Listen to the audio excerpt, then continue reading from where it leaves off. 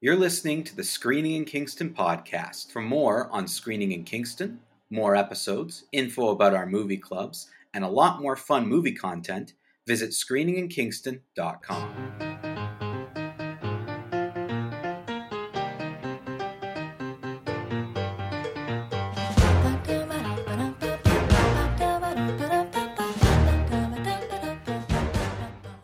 Happy New Year from Screening in Kingston. It's 2023. We made it. A new movie year is about to begin. But before we do that, this episode is all about looking back, which I'm really excited about. We're going to look back on the year that was.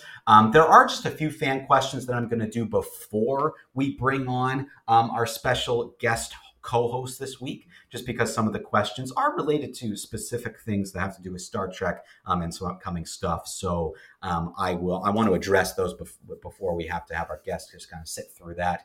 So I'm going to go through a couple fan questions. We've got our special co-host guest that will be joining me in just about 10 minutes. And we're going to go through a bunch of stuff from this past year. It'll be very, very exciting. So without further ado, let me get to a couple fan questions, and then we will welcome our co-host to the show.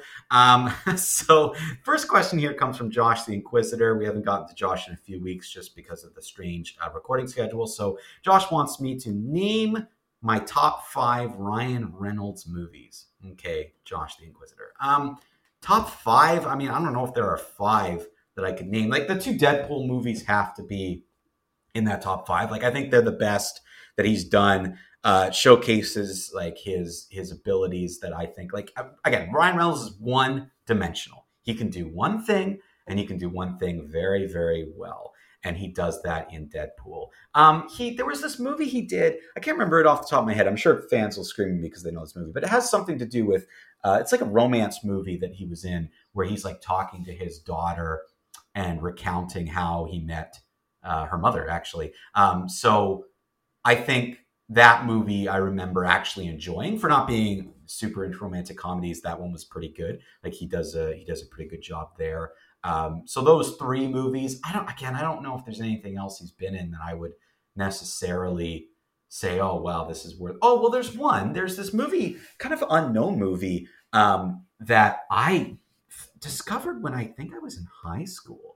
And I really, really liked it. It's about a poker game where I'm trying to look it up now because I can't remember the name of it off the top of my head. It's a really, really old movie. And it was when Ryan Reynolds was quite young and Matthew Lillard was in it. And it was basically about one guy finds a wallet with a winning lottery ticket in it. And the reason why that's sort of important is they always do this poker game where they bet lottery tickets in it. So he suddenly knows he's got this winning ticket, and for many, many, many, many twisted reasons, he has to sort of decide, am I concealing it from these friends of mine who are coming over for poker? Like, what are we doing? It's called Finder's Fee.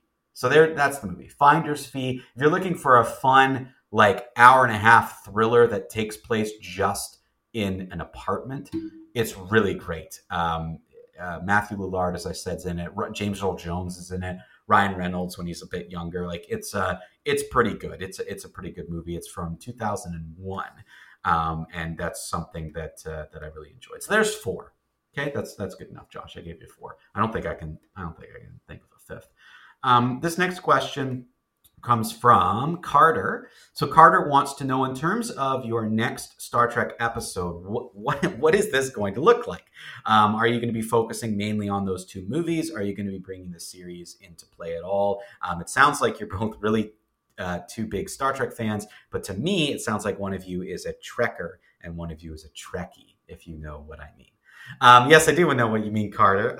Trekkers and Trekkies were sort of the 2 people who discovered Star Trek at 2 different points. Like, one is the original series and one's the Next Generation. I think Trekkie is the original series and Trekker is the Next Generation.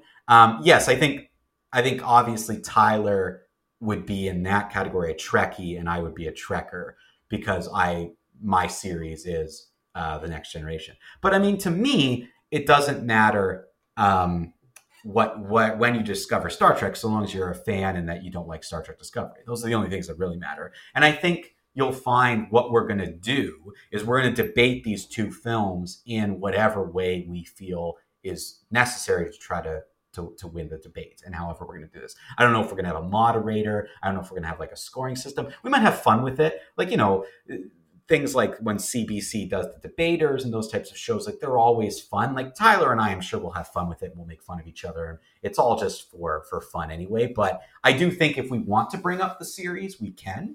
If we feel that one of the movies is closer to the series, and if that's a negative or a positive, I feel like it will come up. But I think what we're planning on doing with that Star Trek episode is Star Trek Insurrection versus Star Trek Nemesis. And we'll see who wins. That's basically what it's going to be. Our next one comes from Tayson. We haven't heard from Tayson in a while. Tayson says, "Hi, Screening Kingston, and whoever the guest is this week. Two things. Falling for Christmas. I'm so glad this movie was brought up. I can't wait to hear your thoughts on it. My wife and I watched it as soon as it ended. She turned to me and said, that was the worst Christmas movie I've ever seen in my entire life. She was she wasn't using hyperbole either. Oh, that's funny. It's truly that bad. Well, I don't know when we're going to bring Falling for Christmas up, Tayson. I'm not going to watch it, but I'm sure it will come up at some point.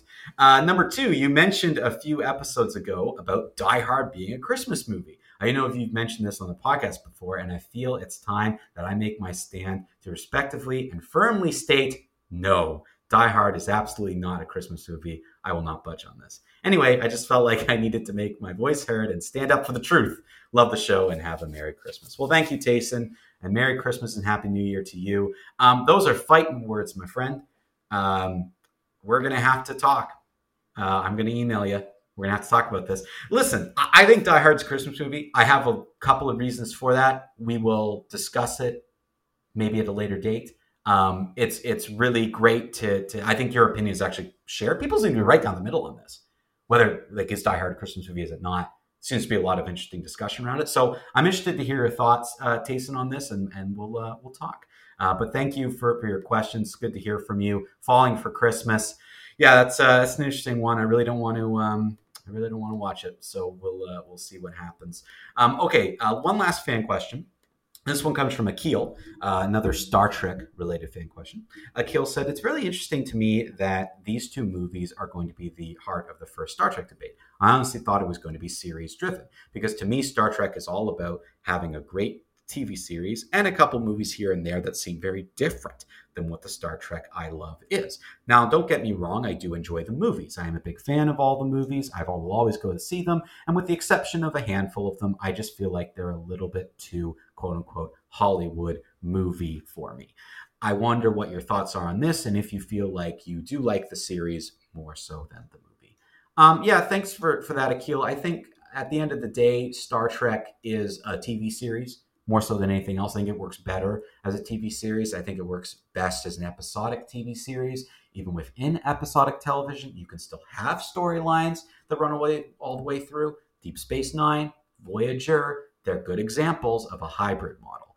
And they do it very, very, very well. So I think that, at the end of the day, I agree with you. I do enjoy the movies. I think the movies are good extensions. I think if you're going to do something in the theater, you have to give us something different than you would in watching the show. But I agree with you. There's like some of my favorite Star Trek movies are the ones that feel like the TV show. Star Trek Beyond, my favorite of the newer Star Trek films. It felt like a long episode of Star Trek.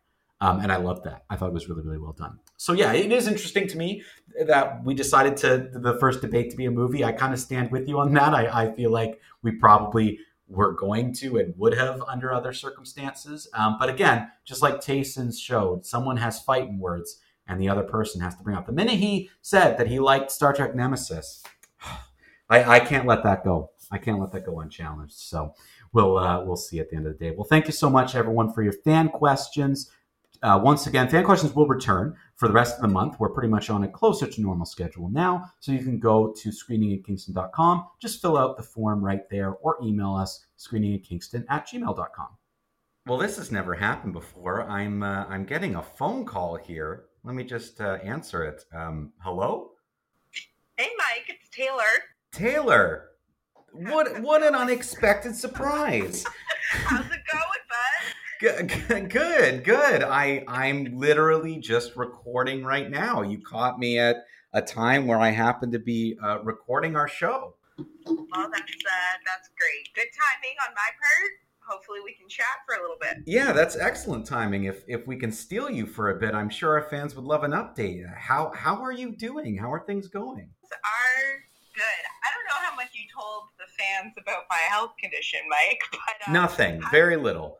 having a baby is a breeze compared to some of the things I'm dealing with health-wise, but things are very good. George is 7 weeks today and hates being awake, so if you hear crying, it's because he's woken up and he's not happy about it. But yeah, having a baby is a lot of fun, and slowly I am recovering from my health stuff, but it's a slow road, so we'll just play it by ear in that regard. But otherwise, we're doing good. Yeah, all our fans know is that you had some health issues that weren't related to the pregnancy, kind of at the end of the pregnancy, but that you're doing all right and that everything is kind of on the good path. So it sounds to me like your update is things are still going well and you're on the road to recovery. Yes, steady as she goes. Good. Well, I'm glad. I know our fans have missed having you here. I think the number one thing that I'm sensing from some of the fan questions we've been getting recently is that people are a little annoyed just hearing my opinions of various films. So one of the things that I was hoping, now that you've called me and I'm kind of thinking off the top of my head, maybe we could get you to tell us some of your favorite movies from this past year, because you're catching me while I'm doing our recap show. So, if you can look at some of your see-its, I don't know if you maybe have a list in front of you, or could do the Taylor thing and find a list quickly. It would be great to hear your thoughts recapping this year and kind of what you thought were the best movies that you saw. Mike, I can do one better for you. I not only can I give you my see-it list, I even have an original movie review to give you today. You do? Yeah. I do, yeah. I'm completely shocked by that. So you watched an original movie recently? I watched a movie last night, and it was the first movie I think we watched that was all the way through, because George typically only gives us about 20 to 30 minutes of movie watching. Right. But I watched a brand new Netflix movie, and I thought, I'm going to review this and share it with Mike, because Dan doesn't care about it. Right? I need someone to talk to about this movie. So anyways, I will give you my favorite movies of 2022 plus a film review. Well, this is amazing. That's what a pleasant surprise to get out of nowhere in the middle of recording. Here I am thinking, I'm doing this recap show by myself, and yet now we've got a big surprise. Okay, well, where do you want to start? I mean, this is your first time on the show in a while, so you might be a little rusty. So you want to review your movie first, or do you want to start talking about what you saw this year? Well, let's do the movie review first. Might as well. It's not going to be a long one. It was a silly movie. It was it's called Falling for Christmas. Have you heard of this one? Is. Yeah. This is the one that Nicole keeps wanting me to review. Okay, but no one's reviewed it yet, right? No. I was avoiding it. Okay, so last year, this might be a new feature for the show. Last year, if people remember, I'm pretty sure I definitely watched it, and I'm pretty sure I reviewed it, A Castle for Christmas. Yes, with Carrie Ewins or whatever, that British actor. Anyways, and I taught you about the genre of Hallmark movies, right? And yes. This is the Netflix version of Hallmark movies. Well, this is this year's movie, Falling for Christmas, and it's Lindsay Lohan's big comeback. So that's why everyone's been buzzing about it. And the male lead, he looked remarkably familiar, yet very bland. He might, you know how there's an extra Hemsworth brother? Yeah. he kind of looks like the extra Hemsworth brother, but I don't know if it was him. I didn't bother to Google it. I got, baby brain. I thought, whatever. Mike can look it up later. But anyways, so that's what I watched last night. I thought, you know what? We just finished National Lampoon's Christmas Vacation. I'm going to put on Falling for Christmas because why not? And it's exactly what you think it's going to be. It's kind of silly, but it's very sweet. And Lindsay Lohan, really gave it her all. She, went in for it. She could have phoned it in. She did not phone it in. She was like, I'm going to fully be present in this movie. So kudos to Lindsay Lohan. And there were some cute little, Easter eggs. She sings one of the songs that's in Mean Girls. You know what I mean? So, anyone who's a fan of Lindsay Lohan, anyone who's my age, so this is probably why Nicole wanted you to review it, because Nicole obviously is of, the Lindsay Lohan cohort. If you are a fan of Lindsay Lohan, check this one out. It's a sweet movie. You know what I mean? It's a Christmas fluff. If you like Hallmark movies, this is a good one. Production value, corny. You know what I mean? Sure. As they all seem to be. Yes. They use the same set. You know what I mean? And all the same props. Yeah. And the fake snow or whatever. But you know what? It's exactly what you want for this time of year, that in-between time between Christmas and New Year's when no one's really working. And if you are working, you're not really working. Put this on in the background. It's an hour and a half, so everyone knows I love a good movie that's less than 2 hours. So that's probably why we were able to get it in last night, because it wasn't very long. Right. So Georgie let us watch it all the way through without any breaks. So anyways, that's my review. It's a stream it for Falling for Christmas. And hopefully we'll see more of Lindsay Lohan. She was quite... it reminded you of how she was prior to her troubles. Really? Lindsay Lohan was a big star. Oh, absolutely. If only she, those things didn't happen, because she hasn't been acting right these last I don't know, I want to say a decade. Oh, it's been almost a decade at least. Right? And she's very charming. She's nice to watch on screen. And I think there's a rumor that she's going to be doing more movies for Netflix. I think I read that. Does that ring a bell for you, Mike? It does. I think, I don't have it in front of me, but I think she went as far to sign one of those multi-movie contracts with them. I think it's gone that far where she's actually, on the hook for it. But it sounds to me like this was the best move for her if she is, because the positivity around her has been there this whole time for this movie. That people are saying that she's kind of back with this one. So you're echoing what I've heard about it. Yeah, I don't know if I could ever, is she going to be in the next Knives Out movie? Probably not, Well, though you never know. You never know. But, I feel this really, speaks to her strengths, and you, slaughter, this is a good genre that she can slot herself into and just, keep turning them out, whatever. But she was very good in it. And like I said, she did not phone it in. She gave a very good performance, all things considered, for the Hallmark movie. So, anyways, it's a stream it for me, Falling for Christmas. I hope there'll be more. Hopefully and funnily enough, they, there's a scene where she turns on Netflix accidentally, and guess what's playing? A Castle for Christmas. Of course. Gotta plug that other Christmas movie they did. So I hope they build a cinematic universe. This Christmas cinematic universe. Over the years. I hope they don't include that weird one I saw, California Christmas or whatever. Oh, yeah. That was the weird one. So to solve the problem of the man, the male lead, his name is Cord Overstreet. So he's not a Hemsworth.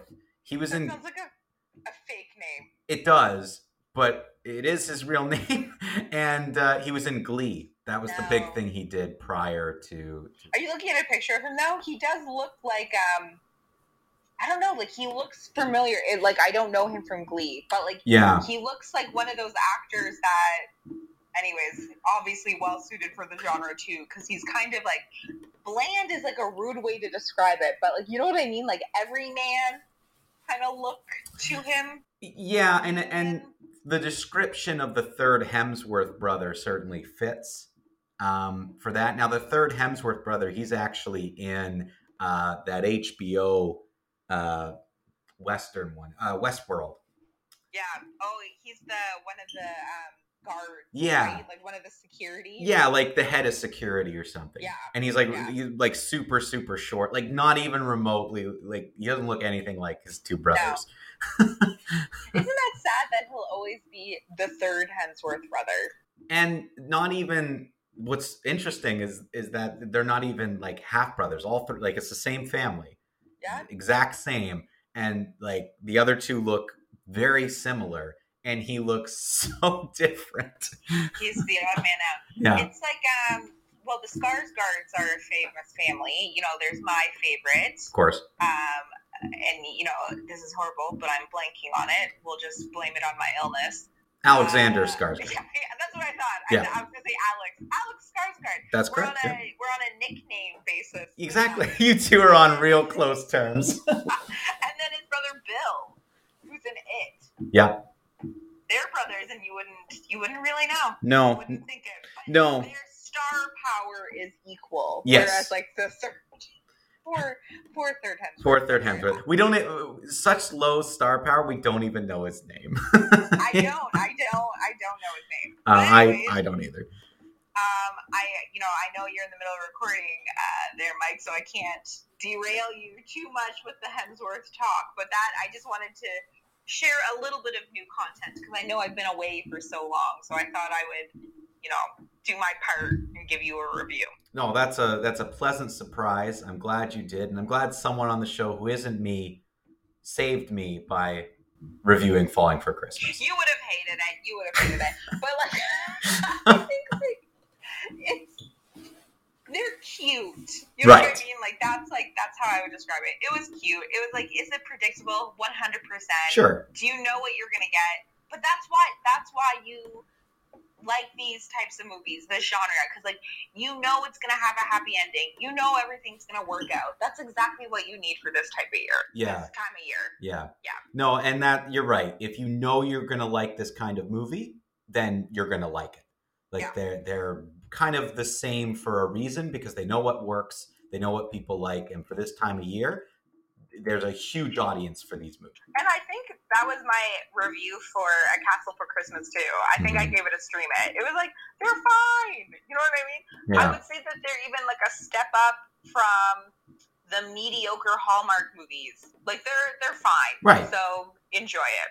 A little bit of a better Hallmark movie. So there you go. Well, there you go. Falling for Christmas, Taylor's first review in a while, a stream it.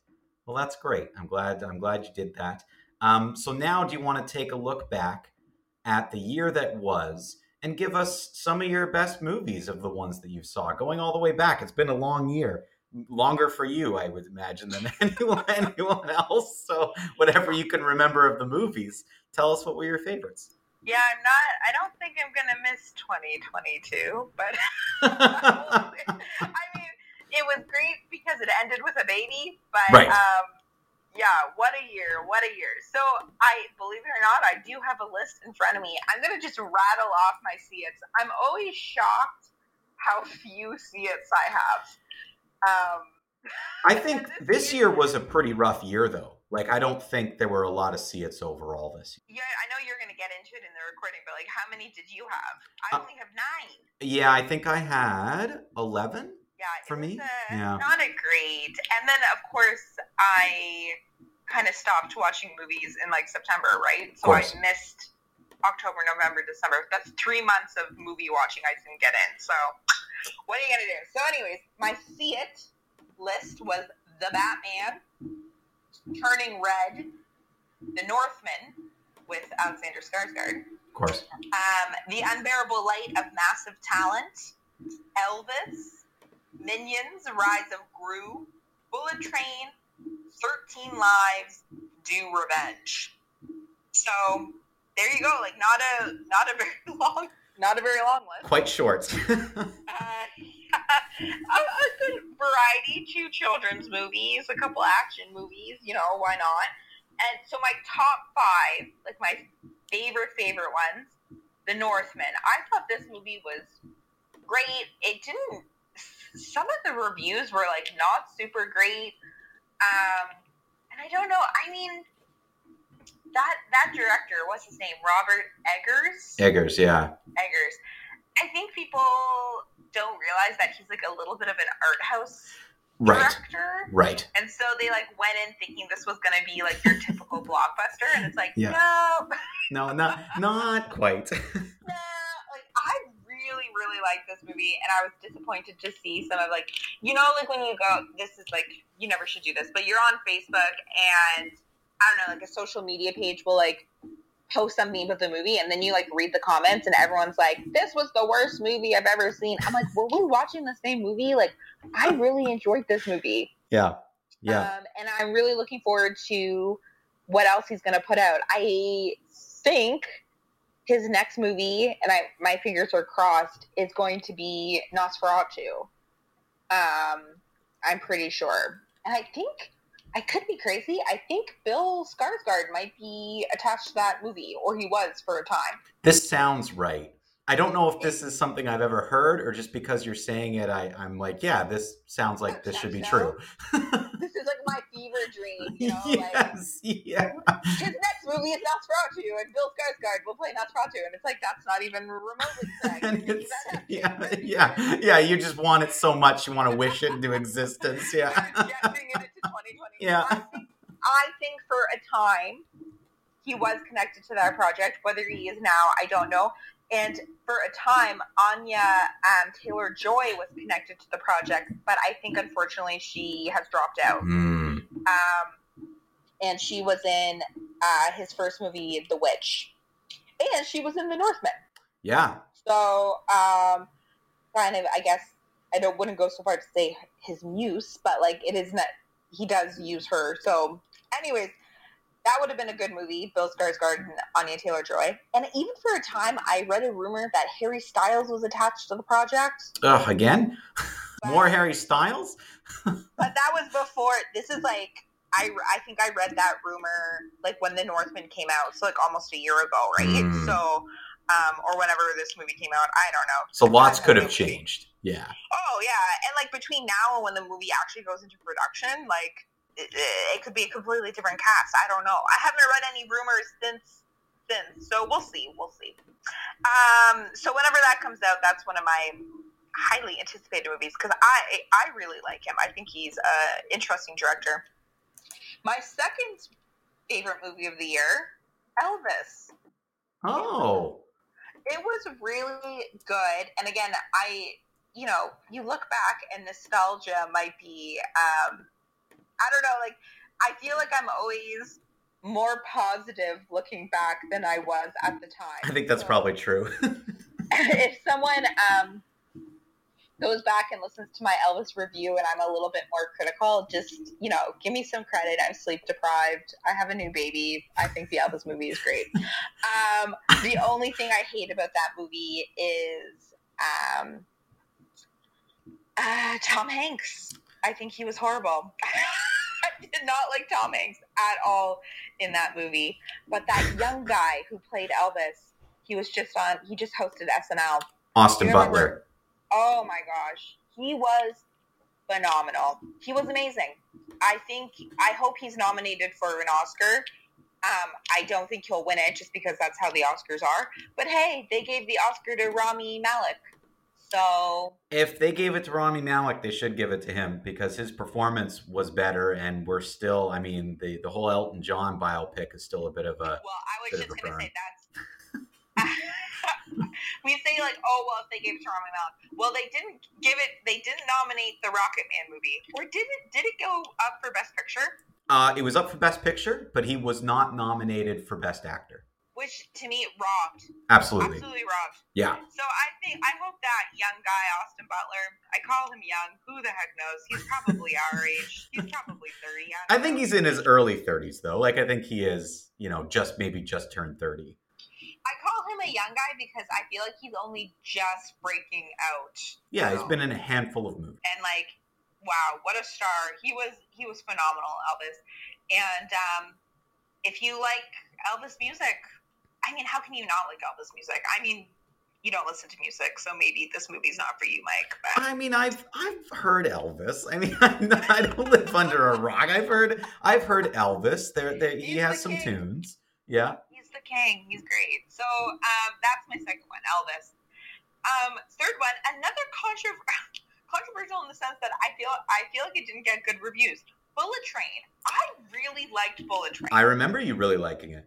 And maybe even more than Elvis, so maybe they should switch spots. But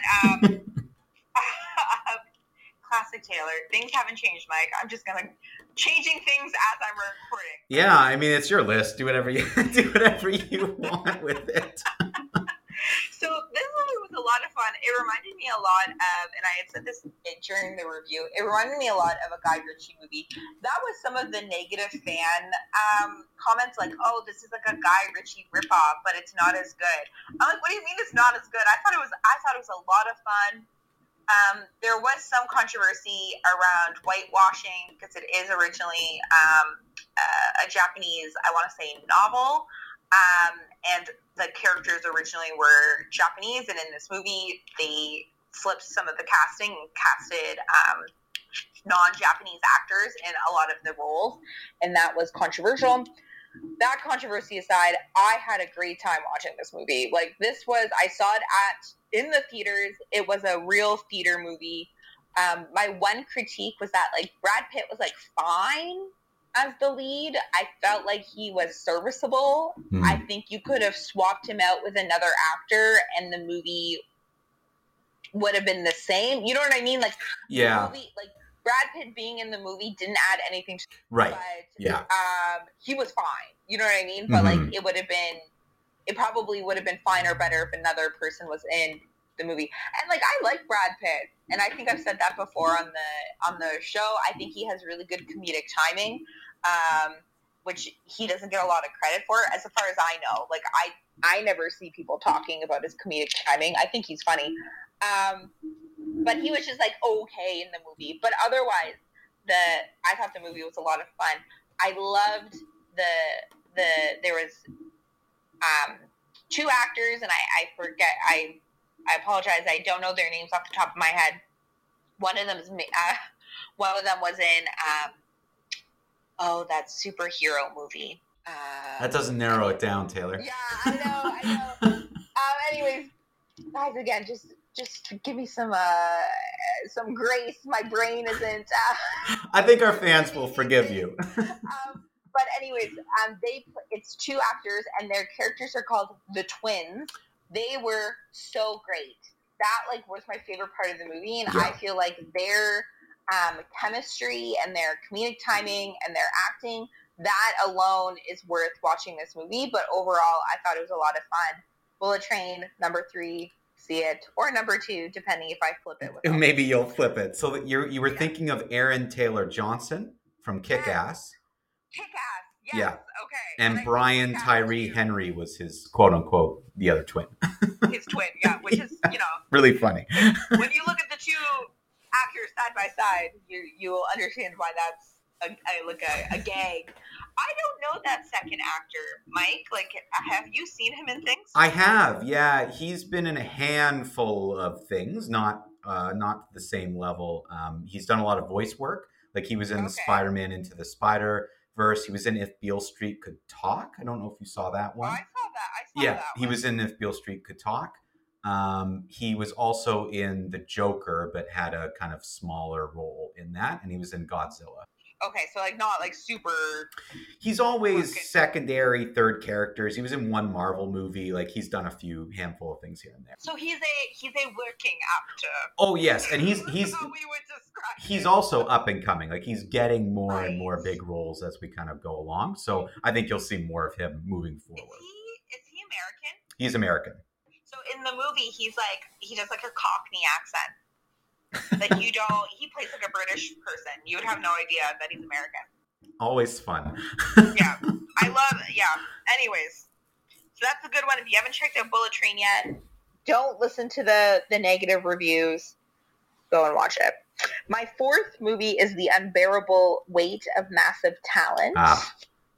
This was a good one. I think I saw it the same weekend I saw The Northman. I think I saw them like back to back.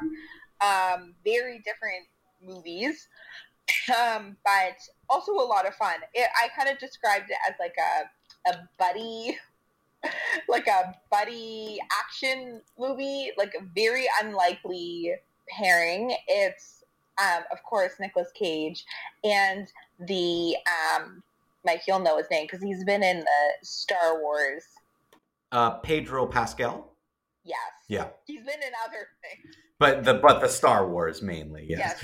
Like he's probably for people would be like most recognizable from the Star Wars movies and Game of Thrones. Yeah. Oh, is he? He's in Game of Thrones? Yeah, he plays from one of the kind of other provinces. Yeah. He's like a prince. Yeah, he comes over the snake or the viper is his kind of like nickname. Yeah. Yeah. Okay. Yeah. That rings a bell. So, anyways, to me, that's like unlikely casting to like put them.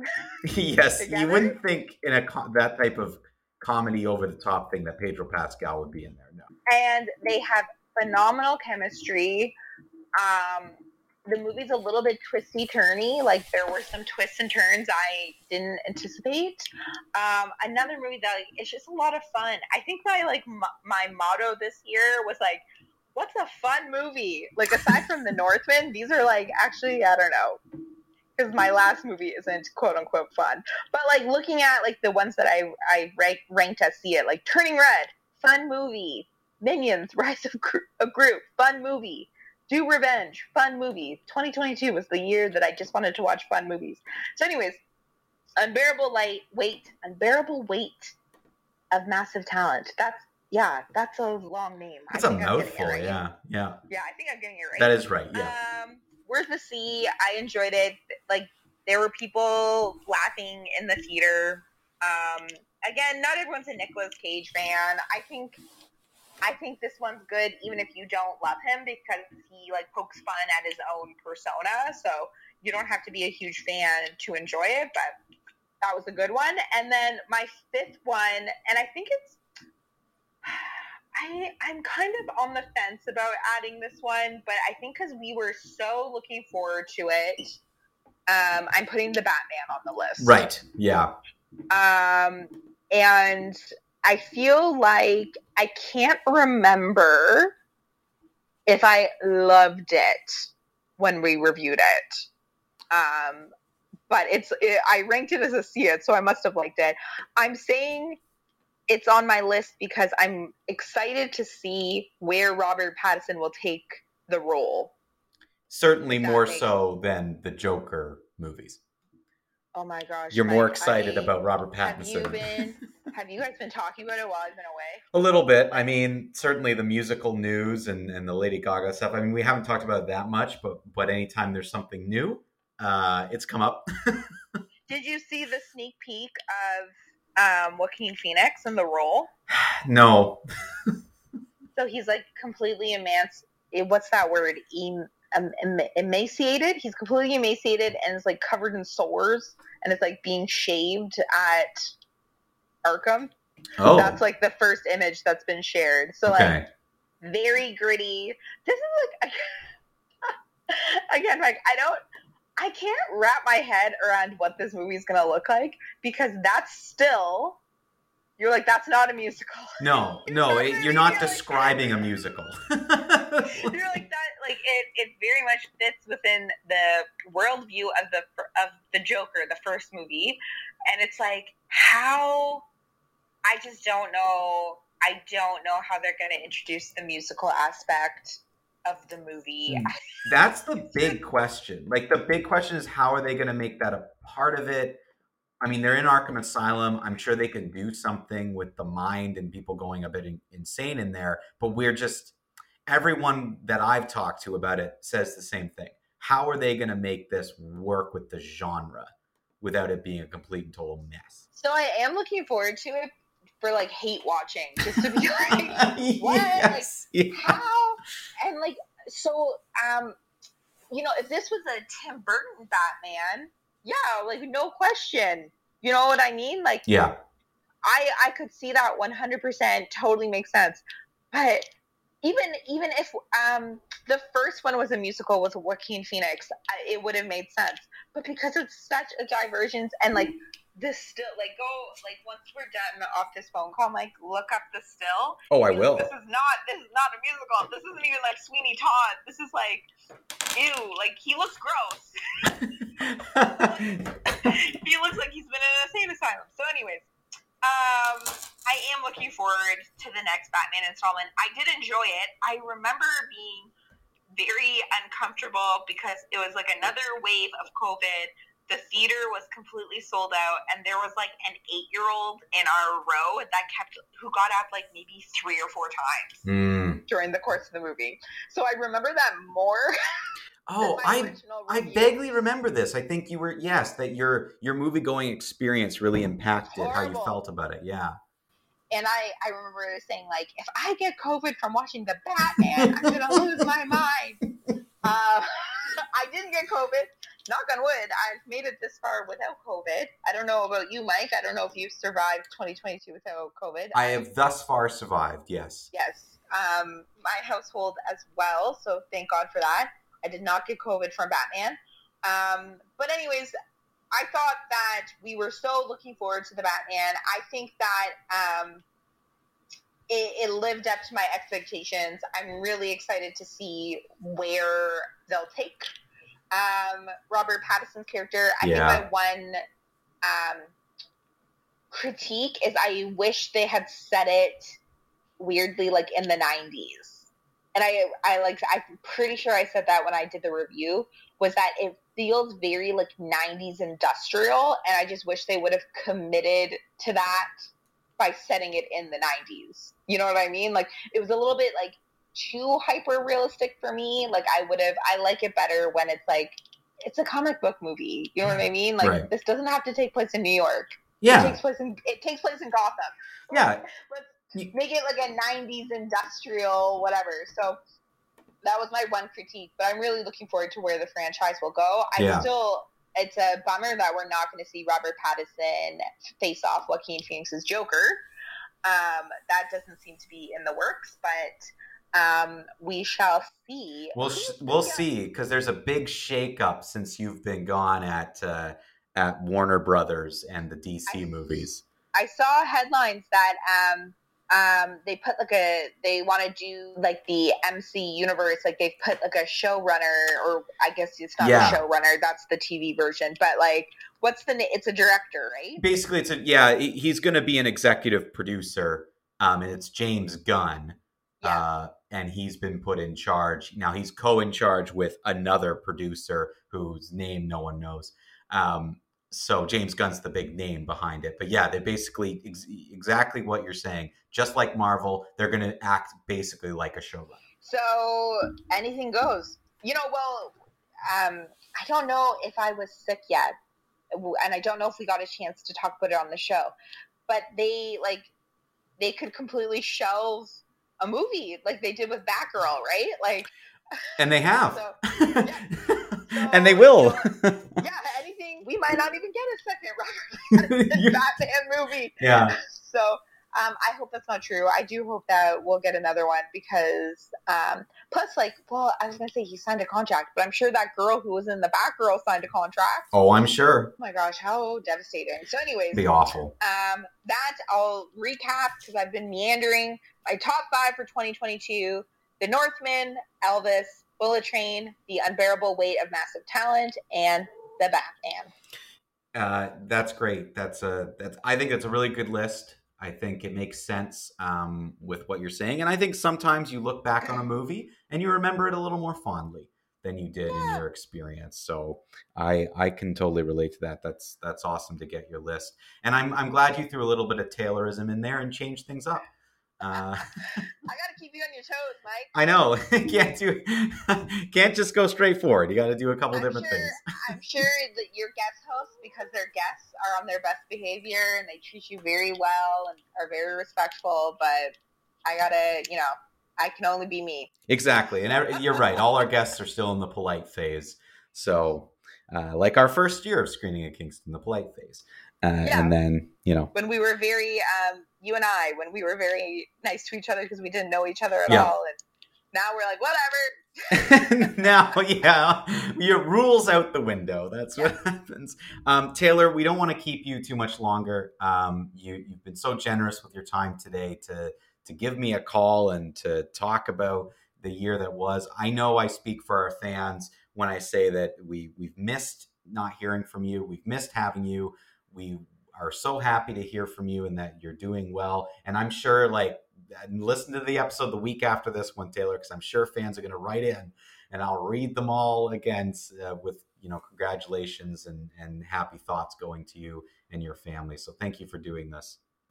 No problem. Mike, one last funny little thing. Go ahead. That I want to share. So my father-in-law was over at Christmas time and he was asking about the show. He was asking if I was going to come back to the show. I said, of course I'm going to come back to the show. I just don't know when. And I said, I would love to know if listenership has gone up or down. Only because if it's gone up, that would really hurt my feelings. I left the show and now your listenership has bloomed since I haven't been around.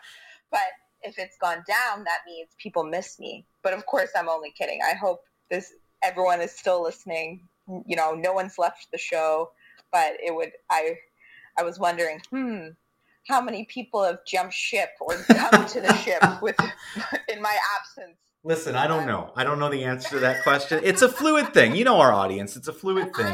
I know. I was only joking. Anyways. I will say this, but one weird thing happened. Usually our Star Trek episodes are a little bit less in terms of interest level for people, but the last Star Trek one we did was almost, and maybe even a little better than a normal episode. So I'm not too, we gained some Star Trek fans for the one that we did. The algorithm must have been working. It must have been. And you didn't know this because I know you can't listen to the show every week, so you don't know the continuity of it. But I had Tyler on as a regular guest, and people complained. Oh, they wanted him to talk Star Trek. So we actually, Tyler got his first taste of not so nice fan mail. He replaced Taylor in that instance, and there he had to take some heat. I don't even need to come back. Tyler can just be the new Taylor. Yeah. If he's getting the hate mail now. But I'm only kidding. I will be back in time. Yes, it's just going to take time, and I know our fans are happy to hear from you, and they're going to be happy to have you back whenever that is. But we're not going to rush you back because, you just created a life. You need some time. We understand. And you know what? He's been very good. I think he only wailed once. So we'll see if the listeners are able to pick that up. We'll see. Maybe if you've heard it, don't edit it out. No, I will absolutely not. No, George's first appearance on Screening Kingston, I would never edit that out. That'll stay in there. Yes, exactly. Well, thank you again, Taylor. It was really great hearing from you. We hope to have you back soon. All right. I hope to be back. And there you go. That was Taylor. So excellent to have her back. We're hoping that we'll hear more from her in the coming few months. Expect to see her on the show kind of sporadically for short snippets, kind of like we did there. Taylor wants to ease back into things, so we'll see how it goes over the next little while. But it was great to get an update from Taylor and to have her back. So to wrap up the show today, I'm going to just go through my see-its from 2022 and my top 5, just like Taylor gave her top 5. I'm going to go through mine. So remember, these are movies that, one, I saw and reviewed for the show this year, and two, this is not including anything that I have seen recently in the coming weeks over the holidays, or that I will see in obviously January and February, because there's a lot more movies from 2022 that I'm going to have to catch up on before the Oscars. So just keep that in mind. If there are movies that end up winning awards later and that I end up saying should get an award later, it's probably because by the time of this recording, I simply hadn't seen it. So there's a lot to catch up on this year. So I'm going to go through my see-its for 2022. It's also a short list, which is funny, but it's been an interesting year for film. So here are all my see-its from 2022.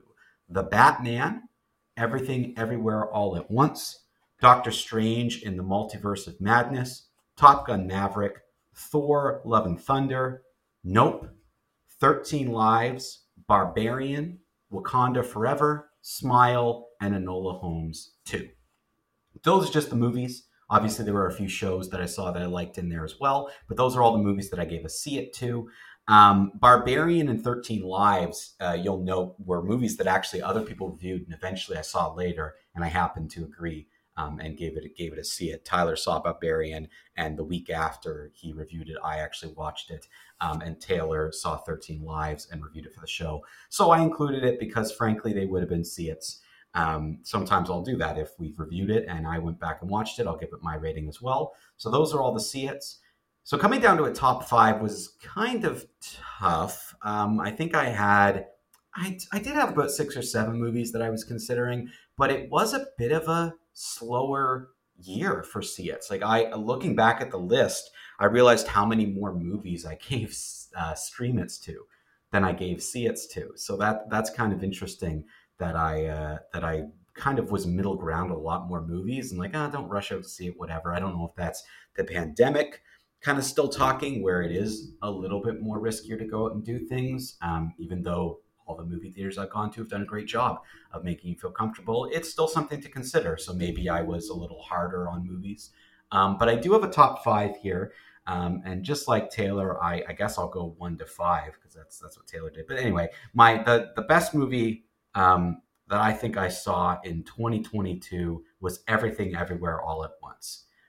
This was everything that I think Doctor Strange in the Multiverse of Madness, I wanted that movie to be, but Everything Everywhere All at Once, I think it's pretty good. I know it's a little bit out there. It is a little bit strange. It can be a little silly at times. I think you have to accept some of those moments. I mean, the whole concept of the movie is that you're changing something. You're doing something extremely unexpected. And that's what gives you access to this multiverse of things. So what's unexpected is often strange, weird, sometimes gross. So it was an interesting kind of concept in terms of that. But Michelle Yeoh knocked it out of the park. The whole cast was incredible across the board. I thought it was really just well written, a lot of fun. If you're someone who really enjoys movies, but sometimes you find the more artsy art house films kind of annoys you a little bit, this is the movie for you. Because I think it's a really good in-between. It's artsy, it's a little out there, but it's mainstream feeling enough, and there's enough other things in there that it's basically like, it feels like The Matrix at times. It feels like an adventure movie. It feels like a lot of different things all together, rolled into one movie. So Everything Everywhere All at Once, I think it was my top film of 2022 going into 2023. Number 2, The Batman. This movie, the first time I saw it, I think I felt so on it. But then when I saw it a second time, I actually liked it even better than the first. Again, like Everything Everywhere All at Once, there's a few moments in The Batman where I kind of have to roll my eyes. But for the most part, it was pretty darn good. I mean, the one thing I'll say about Warner Brothers and DC, the Batman movies, they've been able to get right. I generally enjoy a Batman movie, whatever they do there. They seem to understand that character. They seem to be able to do things with it more so than the other ones. I want to see more of this Batman. I thought Robert Pattinson was fantastic. I think he's going to be a very good Batman. If they can stick with him for a couple of years, I think it would be great. I'd love to see more of Batman at this age. Still figuring it out, making mistakes, clearly smart, but makes a lot of mistakes, isn't 100% sure of himself, trying to figure things out. I really liked it. So The Batman was number 2. Number 3, Nope, from Jordan Peele. Listen, one of the things I'm going to say about my top 5 list is all 3 of these movies, I feel like I have to also like justify by saying I know they're also a little strange, and they are. Nope. A lot of people didn't like a lot of things in Nope because they felt like the ending was a little too simplistic. I feel like I can talk about it a little bit now because you should have seen it by now if you were interested. So I guess I'm not really spoiling it for anyone, but I will talk a little bit more in depth about Nope right now. Like, I really liked the fact that it was, yes, sort of an alien thing, but wasn't an alien spacecraft. Like the fact that it was like a creature, and the whole idea of nature versus humanity, and the idea of like, can you really truly control this creature, and these ideas of like not being able to control animals even though you think you have certain amount of control over them. I thought that was pretty good, and I thought that was well done. And the one thing I will say about Jordan Peele is I think he does a really good job of writing movies in a way that are so interesting that you can get what you kind of want out of it. If you just want to go and have a fun time with Jordan Peele movies, laugh a little bit, but have a little bit of like uncertainty, a little bit of scariness in there, these movies are for you. If you want to think it through a little bit more, there's things here to dissect, but you don't necessarily have to. Like one of the reasons why I'm really interested to see more from him is he's so multi-layered in his approach to filmmaking. I think that comes from his love of the Twilight Zone and his love of these kind of one-off little worlds that you can create and create the rules within them. And all his movies have felt like long episodes of the Twilight Zone. And that's great for me. A breakout performance for Keke Palmer in the film. I thought she was very, really good. Daniel Kaluuya, I mean, at this point, you just know he's going to be brilliant. So what else can you say? It was really good to see Steven Yeun again. I haven't seen him since, I guess it would have been, he was in a movie last year, but then, he was obviously on The Walking Dead, and he's done a few small things here and there, but you don't see much of him. So it was kind of nice to see him as well. So there you go. That Nope, number 3, not for everyone. I understand that. It's not a horror movie. It's more of a mystery with more of a just thriller aspect to it than it is a horror movie. Number 4, Top Gun Maverick. This surprises me. I thought, here we go, another 80s nostalgia movie that they're just trying to bring something back from before.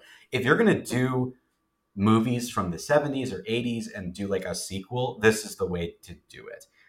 They did everything right. It was interesting. It was an adventure. Talk about a popcorn summer movie. This was the movie of the summer. It stole the summer. It was perfect to see in theaters. I gave it a see it because, frankly, you should see it on a big screen. It was really well done. Tom Cruise always gives it his all. Like, say what you want about him, he always pushes forward and tries to do everything he can in the movies and give you like a good piece of entertainment. Top Gun Maverick was really well done. I thought the new characters were interesting. I thought that the way they kind of paid tribute to the 80s movie was good. The only thing I really remember not liking about it was it still felt like it was stuck in the 80s. Not that it had progressed 20-something years or how many years that they said in the movie we were forward. It still felt a little stuck in the 80s. And I thought it would have been more interesting to look at the Air Force, the Navy, the Army, all these institutions, and see what has actually grown and changed, which if you talk to people in the biz, things have changed. Maybe not fast enough, maybe not in the way that we want it to, but things have changed a lot. And it would have been more interesting to see Maverick or some of these individuals dealing with those changes. But what they decided to do was still very good. Again, simple concept, focus on one nameless enemy. We have one thing we have to do. We have this to accomplish. We've got to train our pilots to do this. They did a really good job explaining why it was mainly impossible, and they needed to train and work hard to kind of do it. I thought it was really well done. It surprised me. I didn't think it was going to be good. My number 4 movie. And number 5, this one belongs to Wakanda Forever. I think it was the best Marvel movie of the year. I did have actually Doctor Strange at number 5. And then I remembered Wakanda Forever. I just, for whatever reason, I forgot about it, even though I saw it most recently. Wakanda Forever was a stronger film altogether than Doctor Strange. I think Doctor Strange had a lot in it that I was interested in and I was entertained by, but I was so disappointed that they didn't go further into the multiverse and we didn't see different versions of the multiverse that I kind of felt like we were a little bit, he only really gave us one world. I know I'm sure they're building up. They're probably trying to save it. But the name, Multiverse of Madness, I wanted more madness in the movie.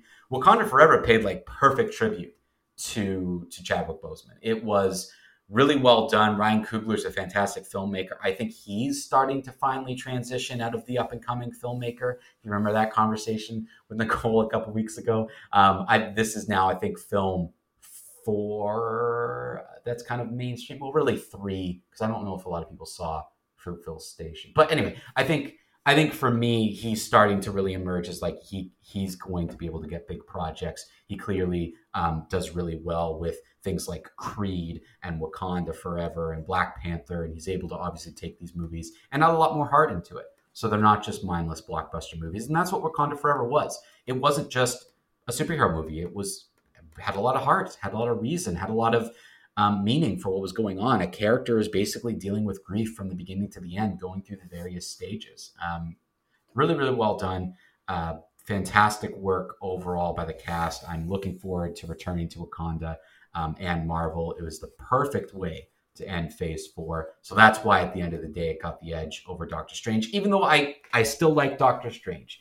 I had Thor Love and Thunder on my see it list. It's just if I'm choosing one movie of these 3 from Marvel, it's going to be Wakanda Forever. It was the best of the year of the bunch, without a doubt. So there you go. Those are all my see-its for 2022. That's my top 5 movies. We had a lot of disappointing movies this year. Like, I got to say, I was looking through the list, and even through some of Taylor's skip-its and airplane-its, and it was a bit of a rough year for movies. I mean, there were a lot of movies that came out that I wouldn't even say they were disappointing. We just knew and thought they were going to be bad. And then here you go, they're bad. Like Death on a Nile, I really just didn't think it was that good. In spite of the fact that I really enjoyed the book, actually. Fantastic Beasts, Secret of Dumbledore was an absolute disaster. I really think they are running that franchise into the ground and need to change directors. Another one that I wanted to bring up kind of in the not great category was obviously Jurassic World Dominion, but I suspected that wasn't going to be any good. But there's a great example of Jurassic World Dominion, absolutely disaster, like just a dumpster fire of a movie. Top Gun Maverick, a fantastic movie. The way you do these properties matter, and I think that's one of the things looking at the year is you could do this a little bit better. But if I were to choose like a worst movie of the year, those are some of the ones that I would choose. They were just, again, I'm trying not to get too worked up over movies when they're absolutely terrible. They're just not worth seeing. That's why I give it a skip it. Or an Airplane It, where if you're just curious, like if you're curious about the secret, about the Fantastic Beasts movies, if you're curious to see where they're going, but you're not as invested, like that's what I'm going to do. I don't think I'm going to see another movie in theater of them, but I might watch it at home, not cost me anything whenever it comes on streaming, or I might watch it as a matinee on some random weekend where I have to clean. Like it's just not worth paying attention to anymore. So that's kind of the ones. This was a really middle ground year. There were a lot more stream-its and airplane-its than there were skip-its and see-its this year. Things were kind of just middle ground, fine, what have you. Hopefully we see a better year in 2023. There's so many cool movies that I'm looking forward to. Like I'm not even going to list them out now because we just don't have the time for it in this episode, but there's a lot of movies that I'm looking forward to in 2023. So I'm hoping to have a good movie year. That's it for us here at Screening in Kingston. Once again, Happy New Year. We're into 2023. Next from us, you're going to see a couple episodes through January as we start looking at Oscar previews. We're going to be seeing as many of the Oscar buzz movies as we can and all the awards movies. I'm sure we'll talk a bit about the Golden Globes once they happen. I don't even know when they happen, sometime this month. And we'll also be doing our movie club. So don't forget to go to screeninginkingston.com. You can sign up if you want, but you don't really have to. There's 2 forms on there. The first one is just for you to give your feedback once you've read the book and watched the movie. And the other one, you can sign up if you want. We'll just send you an email with reminders, that type of thing. So we're seeing A Man Called Otto or A Man Called Ove or Ove. The book, you can get it now anywhere. I downloaded the audiobook because I had a hard time finding a hard copy of it. So I'm listening to the audiobook. We'll see how that goes. But the movie comes out just in another week. Tom Hanks stars in A Man Called Otto. So we'll probably give you till the end of the month of January. I think we put January 28th as the deadline for now. I'm going to talk this week with Katie and we'll get a for sure deadline out there. But start reading the book now. The movie will be out in another week or so. Go to screeninginkingston.com for all the information on our movie club. Thank you so much, everybody. It was great to hear from Taylor. So from Taylor and myself, go see some movies. Thank you for listening to the Screening in Kingston podcast, recorded at CFRC at Queen's University in Kingston, Ontario. Queen's University sits on the traditional lands of the Haudenosaunee and Anishinaabe peoples. We would like to thank the Faculty of Engineering and Applied Sciences and the CFRC Podcast Network.